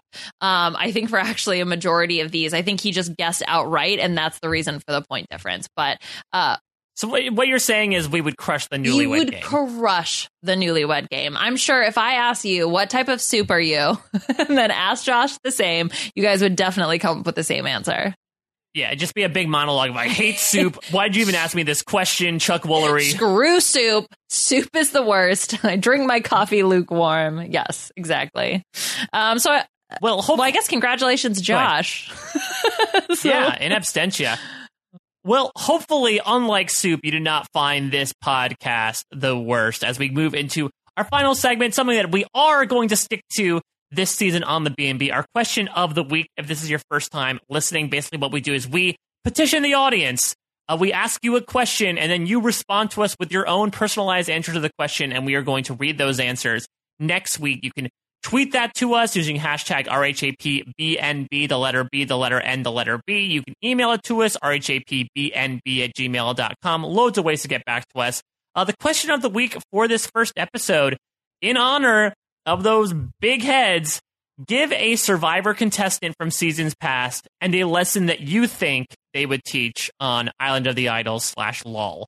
And it can be completely serious. It can be very humorous. It's probably going to be very humorous most of the time, but any contestant from Survivor seasons past and what lesson you think they would try to impart on future players. We're trying to essentially build the roster for future Islands of the Idols to festoon an island with just a bunch of different heads by the end of, 2025. I'm excited for the Brett from Samoa head, where it's like how to be hidden, how to never be seen by the cameras. Yeah, and that head's going to be covered by a bunch of trees. Just a horrible location, but I guess it makes sense. Liana, this was so much fun. I know we checked in a few times over the course of the summer talking about Big Brother, but I love getting back to Survivor. We had the pleasure of getting to meet in person last week, so now that you are corporeal in my mind, it just makes me love doing this podcast even more. I didn't even know that was possible. That's right. We're real people. We've now actually met each other. I'm so happy that Survivor is back. I think this is going to be, like we talked about, a really fun season with a crazy cast. So I have high hopes. We'll see what the Island of Idols has in store for us, the lulls, if you will. We'll see if we ever get Tommy's opinion on Soup shown on the show, which is now apparently all I want to see. But yeah, I'm looking forward to everything that the season has to offer. And we will see who eventually will dab on them votes. It's only a matter of time. Lol, it's lit. Oh boy. Well, next week we will be breaking down a 90-minute supersized premiere with the first lady of podcasting herself, Nicole Cesternino, who just released her breakdown of the cast with Rob on the RHAP main feed. I encourage everybody to check that out. And as I mentioned before, I was on set for the events of the first episode, so I'm very intrigued to see not only what gets shown, including the lack of marooning and the chaos that falls out from that, but first challenge, the first tribal council, and I'm sure I'll have some insights into that as well. I cannot wait to see not only how this season begins, but how you guys react to it as well. Again, if you want to suggest games to us, we are always open to suggestions. RHAPBNB@gmail.com. And we really appreciate you guys in advance. You guys are some of the best podcast fans out there for sending us so much silly stuff every week. And we are ready to get silly week in and week out. Liana, if people want to catch up with all the non-Survivor stuff that you're doing, how can people follow you on social media? Yeah, so you can find me on social media at Liana Boraas. Okay, so wrapping up Big Brother, obviously, is a thing that is happening. And I actually have a very exciting announcement to make. So there is going to be a new podcast coming to reality TV RHAPups, and it is going to be all about the Masked Singer. Yes! I know it's Survivor's competitor in terms of time slot, but I'm very, very excited. Actually, this will probably show when we recorded this, but there's a little preview episode that came out that talks about last season and introduces this colorful cast of characters, and my son was transfixed by all the weird, goofy things going on. So congratulations, Fox. You have suckered a young fan into watching The Masked Singer and hopefully to listening to your podcast. Yeah, exactly. It was like, first guest, got it, Lil Baby Bloom.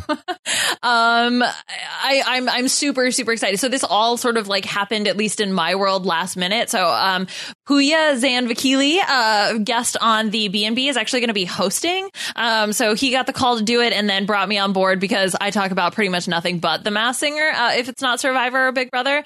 So we're going to come together. We're going going to talk about that preview that Mike was referring to, as well as just some very brief thoughts on what we think that the season is going to hold for us. Hopefully that should be coming up this weekend. We're going to record it at some point soon. But then, yeah, we're going to be doing weekly coverage of The Masked Singer, which is so crazy now that I say it out loud. I'm very much here for thingamajig, egg, potentially the tree. Egg, the tree. I don't really understand the nomenclature so far. But yeah, so I think that's going to be a super like silly, just relaxing, ridiculous podcast. So if you are watching The Masked Singer, potentially recorded after Survivor, like I may be, then definitely check that out. And that'll be coming to the RHAPup feed soon. That is so exciting. The Masked Singer is basically like the B&B in a reality show, yeah. Right? Of just like really outrageous things, very stupid things being said, but in general, a lot of fun. And Thingamajig is definitely up there in terms of weirdness, but I think in terms of creepiness, Tree might have inched it out. See, and this is the type of weirdness that we get to talk about. The fact that we have, first of all, a character named Tree that looks like some sort of metal Charlie Brown tree thing mixed with the Stanford mascot, right? Like it's just a complete disaster. Very much here for it. So yeah, so definitely look out for that. It's going to be a lot of fun. And that's a thing that's happening. Awesome. You can follow me at a Mike Bloom type. As I mentioned, parade.com/tag/survivor. I am putting out my last few interviews with the Lyro tribe, which was all a lot of fun. And the day of the premiere, not only am I going to have my cast preview with Matt Van Wagenen and Jeff Probst, but I'm also going to do a post-episode breakdown with Jeff Probst. Him and I sat down after the tribal council I attended and talked through the events of the first episode. So if you want to get a live, in the moment, on set breakdown as to the events of the first 3 days of Survivor Island of the Idols, be sure to check that out, as well as Exit Press for this season. I'm also doing Exit Press for Big Brother. As I mentioned, Josh Wiggler and I are going weekly down the hatch as we cover Lost week in and week out, which has just been an enormous amount of fun. And I also have been, sharpening my teeth. That's not even a phrase, unless the kids are saying it, on International Survivor. Shannon Gates and I wrapped up Survivor South Africa, but we've been doing some deep dives for that. And her and Josh and I just recapped the end of Australian Survivor, which was a really fun season. This summer just really prepped us for Survivor US to come back. And I'm so glad it's back, especially this podcast. Thank you all so much for listening. Again, send us your answers to the question of the week and game ideas as well. We are open for anything and everything this season. We're going to be back next week with Nicole Cesarino to break down the 90-minute premiere. Special thanks to Scott St. Pierre for all his work behind the scenes and Will from America for the use of our theme song. Thank you all for listening again. Liana cannot wait for this season. We'll check you out at your next stay. Mike and Liana, yeah, they're playing some games. And I pray to your mama that they're not super lame. And if that all sounds cool, I can tell you the name. It's the RHAPup. Mike and Liana, yeah, they're playing some games. And I pray to your mama that they're not super lame. And if that all sounds cool, I can tell you the name. It's the RHAPup. You can say